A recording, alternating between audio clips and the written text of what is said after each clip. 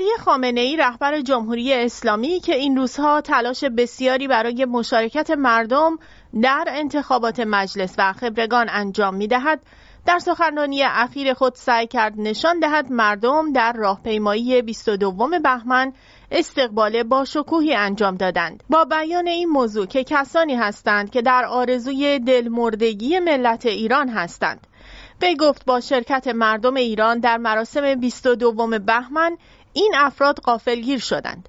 خامنه‌ای گفت این افراد آرزو داشتند که ملت ایران تدریجاً 22 بهمن را فراموش کنند. وی که این سخنان را در سال روز قیام مردم تبریز در 29 بهمن سال 1356 بیان می‌کرد، در دیدار با گروهی از مردم آذربایجان شرقی ضمن قدردانی از ملت ایران به خاطر شرکت در راهپیمایی 22 بهمن گفت: همه مردم ایران در همه جای کشور و در همه استانها و شهرها و حتی روستاها همت کردند و شور و سرزندگی خود را نشان دادند. وی افزود امسال مردم به معنای واقعی کلمه به خاطر 22 بهمن از خود سرافرازی انقلابی نشان دادند و خود را به رخ دنیا کشیدند. خامنه‌ای همچنین گفت این امنیتی که وجود دارد با تلاش و زحمت و فداکاری و شب و روز نشناختن یک عده انسان مجاهد به دست می آید و باید این را قدر دانست. وی همواره شرکت در راهپیمایی 22 بهمن را یکی از دلایل علاقه‌مندی مردم به انقلاب اسلامی و جمهوری اسلامی و همچنین موافقت مردم با جمهوری اسلامی عنوان می کند. اما این اظهارات در حالی عنوان می شود که هم خود او و هم بسیاری از تحلیلگران و حتی طرفداران جمهوری اسلامی و خامنه‌ای به خوبی می دانند که شرکت در راهپیمایی‌های 22 بهمن دلیلی بر حمایت ملت ایران از جمهوری اسلامی نیست و کسانی که در راهپیمایی‌ها شرکت می‌کنند بخشی از حامیان جمهوری اسلامی هستند، نه ملت ایران. ضمن اینکه در سالهای اخیر همان هم به شدت کاهش یافته و بخشی از همراهان جمهوری اسلامی هم دیگر جزء حامیان جمهوری اسلامی و حتی شرکت کنندگان در راهپیمایی‌ها نیستند و جمهوری اسلامی روز به روز بیشتر حامیان خود را از دست می‌دهد که در شرکت در راهپیمایی هم نمود یافته است. این در حالی است که نتایج نظرسنجی‌ها نشان می‌دهد که میزان مشارکت مردم در انتخابات به خصوص در شهرهای بزرگ کاهش محسوسی خواهد داشت.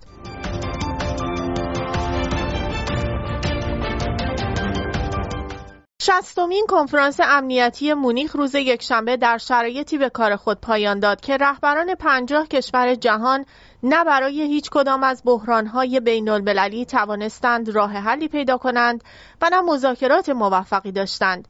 ایران، روسیه و اسرائیل در این کنفرانس غایب بودند. این در حالی بود که همزمان با کنفرانس مونیخ بحران اوکراین شدت گرفته و روسیه یک شهر را در شرق اوکراین تصرف کرد و بیم جدی شکست اوکراین در برابر روسیه اکنون در غرب مطرح است. همزمان با کنفرانس مونیخ، الکسی ناوالنی، منتقد سرشناس ولادیمیر پوتین نیز در زندان سیبریه به مرگ مشکوکی جان سپرد که حدود 400 نفر از هوادارانش نیز در روسیه دستگیر شدند و هنوز جنازه وی را به خانواده‌اش تحویل ندادند. پس از انتشار خبر مرگ ناوالنی، جولیا ناوالنی همسر او در کنفرانس امنیتی مونیخ حضور یافت و گفت پوتین همسر مرا کشت و باید مجازات شود. زلنسکی رئیس جمهوری اوکراین که برای جلب حمایت جهان غرب به مونیخ سفر کرده بود در سخنرانی خود گفت بی تردید قتل ناوالنی پیامی بود که مسکو در آستانه برپایی کنفرانس مونیخ برای رهبران جهان غرب فرستاده است. وی همچنین ضمن تاکید بر نیاز شدید اوکراین به سلاح‌های دوربرد خطاب به حاضران گفت لطفاً از اوکراینی‌ها نپرسید که جنگ کی به پایان می‌رسد.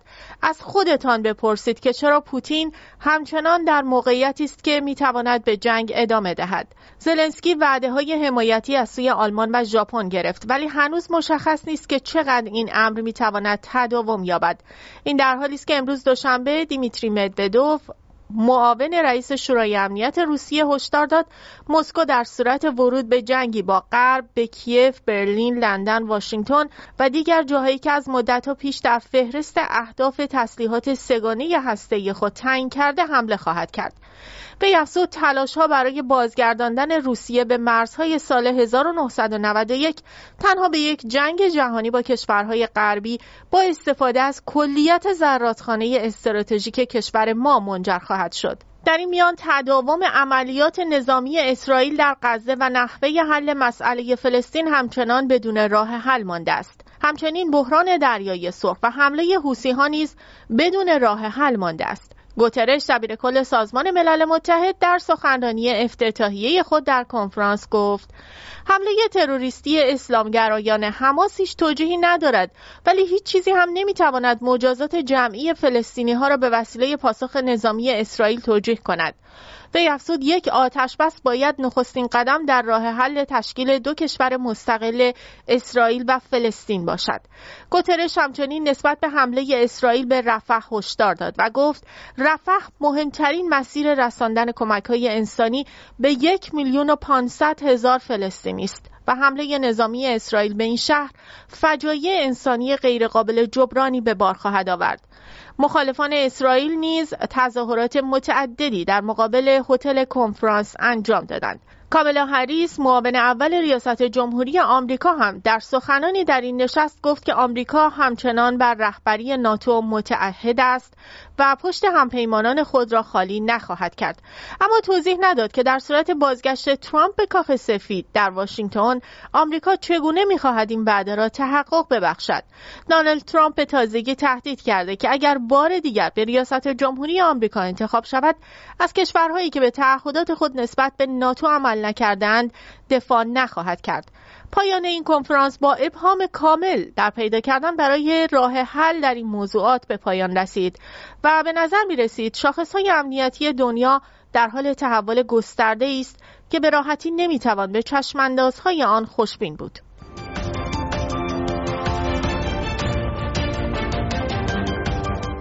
محمدرضا فرزین رئیس کل بانک مرکزی این روزها با جهش قیمت ارز در اثر تحولات خارجی نتوانسته شعار ثبات در بازار ارز را حفظ کند و با بانک‌ها و صندوق‌های ورشکسته‌ای روبروست که برخی از آنها متعلق به نهادهای حکومتی و حلقه‌های قدرت بودند و اکنون بانک با ادغام آنها سعی دارد از خزانه حکومتی ورشکستگی آنها را جبران کند. ادغام و خرید سهام بانک آینده و صندوق نور از آخرین موارد این نوع اقدامات بانک مرکزی برای پوشش فساد ساختاری درون حکومت است. فرزین ضمن بیان این موضوع که بانک مرکزی به 8 بانک برنامه اصلاح ناترازی داده است گفت بانک مرکزی این برنامه اصلاحی را از طرف بانک‌ها پیگیری می‌کند. فرزین همچنین با بیان این موضوع که بانک مرکزی در تلاش برای تنظیمگری بازار است گفت به این منظور سال آینده عرضه طلا افزایش خواهد یافت. فرزین که این سخنان را در همایش چشمانداز اقتصاد ایران 1403 بیان می‌کرد، طلا را مهمترین جایگزین ارز دانست و گفت بدون ورود به بازار طلا نمی‌توان ارز را مدیریت کرد. وی افزود بانک مرکزی قصد دارد که در حوزه ارز هم اختیارات بحث‌های اجرایی را به مرکز مبادله بسپارد. فرزین افزود نمیتوان روش فعلی تعیین قیمت را ادامه داد. وی افزود همواره صدها سامانه در نقاط مختلف جهان هدایت افکار عمومی، تجار و فعالیت‌های اقتصادی را در نرخ ارز به عهده دارند و روی انتظارات هم اثرگذار هستند که با کنترل بازار میتوان آن را هم مدیریت کرد. فرزین در ادامه با بیان این موضوع که بازار ارز و طلا تعریفی دارد گفت این سامانه ها بازار محور نیستند. وی اظهار داشت حجم معامله و نوع پولی که در این سامانه ها مبادله می شود مشخص نیست. فرزین همچنین با بیان این موضوع که ایران حجم بسیار بالای قاچاق کالا از نوع واردات، صادرات و پولشویی دارد گفت این عملیات قاچاق در بسیاری از این سامانه ها صورت می گیرد. و این سامانه ها را یکی از آسیب‌های اساسی بازار ارز دانست و گفت بانک مرکزی باید وجود داشته باشد تا برای هدایت بازار و مردم بتواند مرجع باشد. فرزین اعتماد بین مردم و بانک مرکزی و سیاست بانک مرکزی را بسیار با اهمیت ارزیابی کرد و گفت سیاست بانک مرکزی این است که بین بانک مرکزی، مردم و فعالان اقتصادی اعتماد ایجاد شود. رئیس بانک مرکزی در بخش دیگری از سخنانش با اشاره به مشکل ناترازی برخی بانک‌ها گفت در سال آینده سیاست‌های اصلاحی بانک مرکزی در راستای سالمسازی ترازنامه بانک‌ها خواهد بود. وی انحلال مؤسسات ناتراز را از جمله موفقیت‌های بانک مرکزی دانست و گفت وقتی مشخص شد این مؤسسات نمی‌توانند به کارشان ادامه دهند، انحلال آنها در دستور کار بانک مرکزی قرار گرفت. رئیس کل بانک مرکزی در عین حال گفت بخشی از ناترازی موجود در بانک‌ها ناشی از ناترازی دولت است که به نظام بانکی منتقل شده است. وی تصریح کرد بانک مرکزی باید تلاش کند تا این ناترازی را کاهش دهد. فرزین انباشت زیاد دارایی را یکی از مشکلات اصلی نظام بانکی دانست و گفت در برخی از بانک‌ها شرکت‌هایی ایجاد شدند که ارتباطی با بانک ندارند که این باید اصلاح شود. گرچه دولت‌های جمهوری اسلامی همواره از انحلال بانک‌ها و مؤسسات ناتراز با افتخار یاد می‌کنند و آن را بخشی از موفقیت اقتصادی خود عنوان می‌کنند، اما واقعیت این است که دولت‌های جمهوری اسلامی مشکل ناترازی را به قیمت ایجاد آسیب‌های ماندگار در شبکه بانکی و اقتصادی برطرف می‌کنند و به گفته کارشناسان گرچه ممکن است بانک مرکزی با انحلال توانسته باشد بخشی از مشکلات بانک‌های خاصی را برطرف کند، اما بار اقتصادی ناشی از آن به کل شبکه بانکی و کل سیستم بانکی کشور و به کل اقتصاد و بازار پول تحمیل کرده است و در این حال موجب شده تا این ناترازی از جیب مردمی جبران شود که سودی از سیستم بانکی و سوء استفاده‌های مالی منجر به این ناترازی نبرده باشند. علاوه بر این دولت‌ها با پوشاندن اطلاعات مربوط به این ناترازی حجم خسارتی را که به مردم وارد می‌آید پنهان می‌کنند.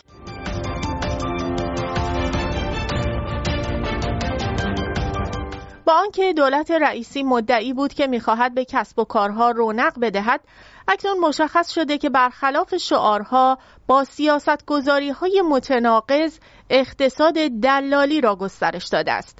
این در حالی است که دولت مدعی است نرخ بیکاری را به کمترین حد خود در بعد از انقلاب رسانده که این مدعا مورد انتقاد همه اقتصاددانان قرار گرفت.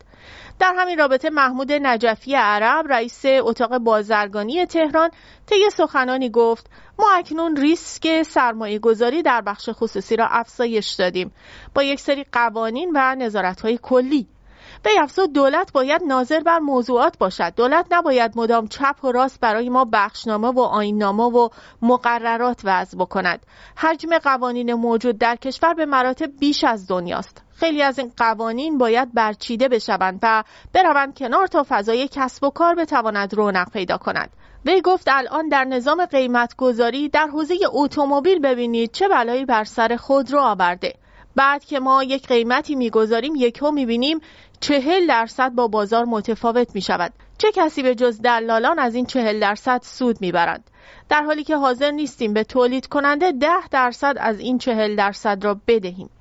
وی گفت این سود را دلال میخورد و گیر مردم هم نمی آید و مردم باز اتومبیلشان را با همان قیمتی که دلال میگذارد میخرند، نه قیمت تولید کننده. وی گفت دولت راضی نیست تولید کننده مثلا منابعی گیرش بیاید تا طبیعتا سرمایه گذاری کند و توسعه دهد، ولی دلال می آید و میخورد و مالیات هم نمی دهد و نهایتا فرار می کند. وی گفت تولید کننده که شناسنامه دار هست را نمیگذاریم کارش را انجام دهد. وی افزود بحث قیمت‌گذاری دستوری مصیبت همه کالاهای کشور شده است. همه کالاهایی که مشمول این قیمت‌گذاری هستند. وی ادامه داد واقعا چرا نظام اقتصاد بازار را حاکم نمی‌کنیم در اقتصادمان، چیزی که همه دنیا سالها پیش در این راه رفتند. نظام قیمت‌گذاری که الان ما داریم تا سال 1977 در دنیا بود. ما هنوز داریم همان را اعمال می‌کنیم و یک روز هم تبدیل به قانون کرده ایم. بعدش هم 19 دستگاه نظارتی می‌گذاریم تا به این قیمت‌ها نظارت کنند.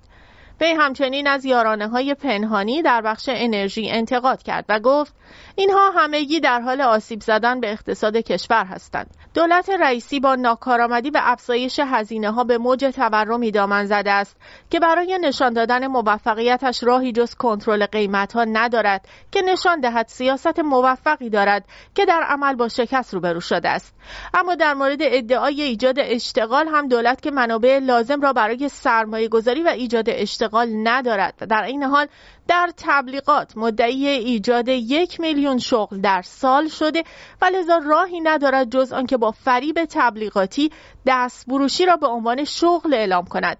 بنا به آمار رسانه‌ها تعداد دستفروشان در تهران به 30,000 نفر رسیده، هرچند همیشه بین آمار رسمی و حقیقی آنچه در واقعیت و کف خیابان می‌بینیم تفاوت فاحشی وجود دارد.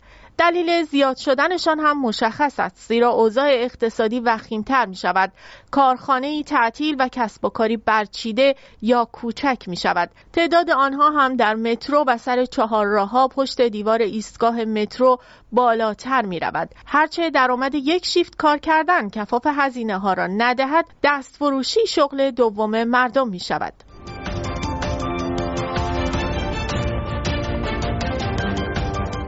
انتخابات مجلس خبرگان به تدریج نشان می‌دهد که چگونه مهمترین نهاد سیاسی به تسخیر روحانیت و حکومت درآمده است و امسال با توجه به سن خامنه‌ای و احتمال جانشینی وی در این مجلس بیش از همیشه شاهد قلع و قم کاندیداها بوده است.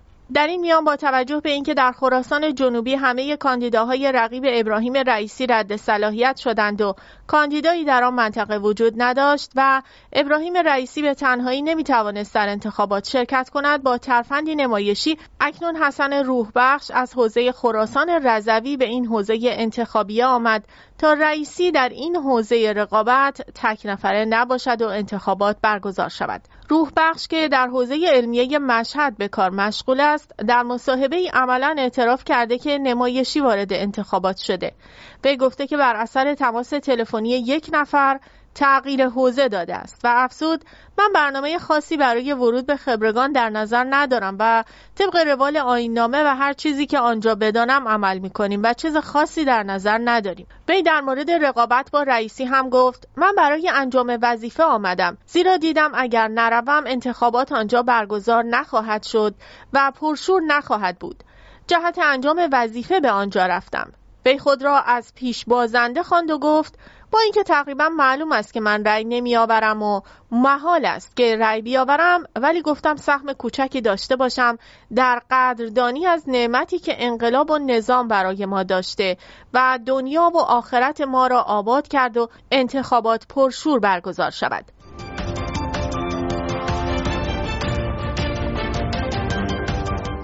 نشست 2 روزه دوحه که به ابتکار سازمان ملل و میزبانی قطر برای رسیدگی به مشکل افغانستان است، عصر یکشنبه رسما آغاز به کار کرد. طالبان در اعتراض به خاطر حضور گروه‌های مدنی افغانستان در این اجلاس شرکت نکرده است. حسن کاظمی قمی، نماینده ویژه جمهوری اسلامی برای افغانستان که در نشست دوحه حضور دارد، گفته با نمایندگان ویژه روسیه، چین و پاکستان نشست مهمی داشته و پیش از آغاز رسمی گردهمایی دوحه وضعیت را مرور کردند. روسیه، چین و پاکستان در کنار جمهوری اسلامی از جمله کشورهایی هستند که پس از بازگشت طالبان به قدرت در کنار برقراری روابط بازرگانی و دیپلماتیک با این گروه، سفارت‌های افغانستان در خاک خود را نیز به طالبان سپردند. نماینده ویژه جمهوری اسلامی پیش از آغاز نشست دوحه با نماینده طالبان در دوحه که از او به عنوان نماینده حکومت سرپرست افغانستان یاد کرده نیز دیدار داشته است.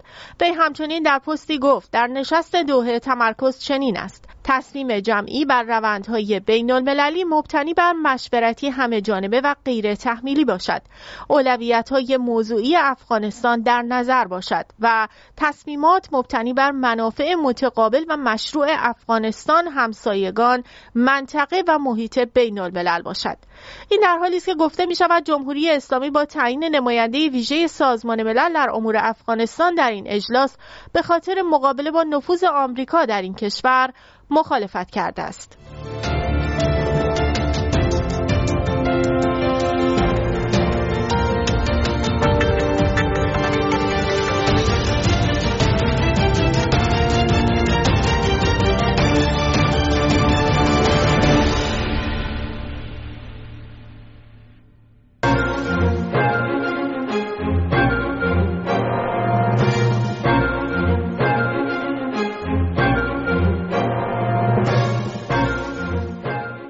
روزنامه واشنگتن پست در گزارشی می‌نویسد رژیم ایران که نسبت به جنگ گسترده‌تر محتاط است، از نیروهای نیابتی خود می‌خواهد که از تحریک ایالات متحده اجتناب کنند. به نوشته این روزنامه، رژیم ایران که مشتاق برهم زدن منافع ایالات متحده و اسرائیل در خاورمیانه است، اما از طرف دیگر نگران تحریک و رویارویی مستقیم امریکاست. به همین دلیل به طور خصوصی از حزب الله و سایر گروه‌های نیابتی خود می‌خواهد که در برابر نیروهای امریکایی خویشتن‌داری کنند. جنگ میان اسرائیل و حماس در غزه باعث درگیری بین ایالات متحده و نیروهای نیابتی رژیم ایران در چندین جبهه شده است. واشنگتن پست می‌نویسد هنگامی که نیروهای امریکایی در این ماه حملاتی را علیه گروه‌های مورد حمایت ایران در یمن، سوریه و عراق انجام دادند، تهران علنا هشدار داد که ارتش این کشور آماده پاسخگویی به هر تهدیدی است. اما به گفته مقامات لبنانی و عراقی که در جریان این گفتگوها قرار گرفتند، رهبران ارشد رژیم جمهوری اسلامی به صورت خصوصی از آنها خواستند که محتاط باشند. واشنگتن پست می‌نویسد منابعی به شرط ناشناس ماندن به این روزنامه گفتند که این گفتگوها و مذاکرات به صورت خصوصی برگزار شده است. مقامات ایالات متحده هم میگویند که این پیام ممکن است تأثیری داشته باشد. به نوشته این روزنامه تا روز شنبه شبه نظامیان مورد حمایت رژیم ایران در عراق و سوریه بیش از 13 روز بود که به نیروهای امریکایی حمله نکرده بودند که یک آرامش غیرعادی از زمان جنگ غزه در ماه اکتبر تا کنون بوده است. ستیزجویان حتی پس از آن که یک مقام ارشد کتایب حزب الله مورد حمله پهپادهای امریکایی قرار گرفت و کشته شد، به نوعی این آتش‌بس را حفظ کردند. یک مقام امریکایی که نخواست نامش فاش شود به واشنگتن پست گفته است رژیم ایران ممکن است متوجه شده باشد که با اجازه دادن به نیروهای نیابتی خود برای حمله به نیروهای امریکایی و ائتلاف منافع آنها تأمین نمی شود. دولت بایدن نیز رویکرد محتاطانه‌ای را در قبال رژیم ایران اتخاذ کرده. این روزنامه می نویسد در ماه گذشته حملات پهپادی به پایگاه امریکایی در اورنون که منجر به کشته شدن 3 نظامی امریکایی شد و در مقابل امریکا حملاتی را به گروه‌های نیابتی رژیم ایران در عراق و سوریه انجام داد، اما هرگز این حملات به داخل خاک ایران صورت نگرفت. در همین حال دیپلمات‌های امریکایی بر اسرائیل و حماس فشار می‌آورند تا در غزه به یک آتش‌بس و توافق برسند. در طول این مذاکرات هم حملات گروه‌های مورد حمایت رژیم ایران در سراسر منطقه کاهش یافته است. واشنگتن پست می‌نویسد برای تاکید بر دستورالعمل جدید، رژیم ایران مقامات نظامی و دیپلمات‌های خود را به سراسر منطقه اعزام کرده تا با مقامات محلی و اعضای شبه نظامی در این باره دیدار و گفتگو کنند.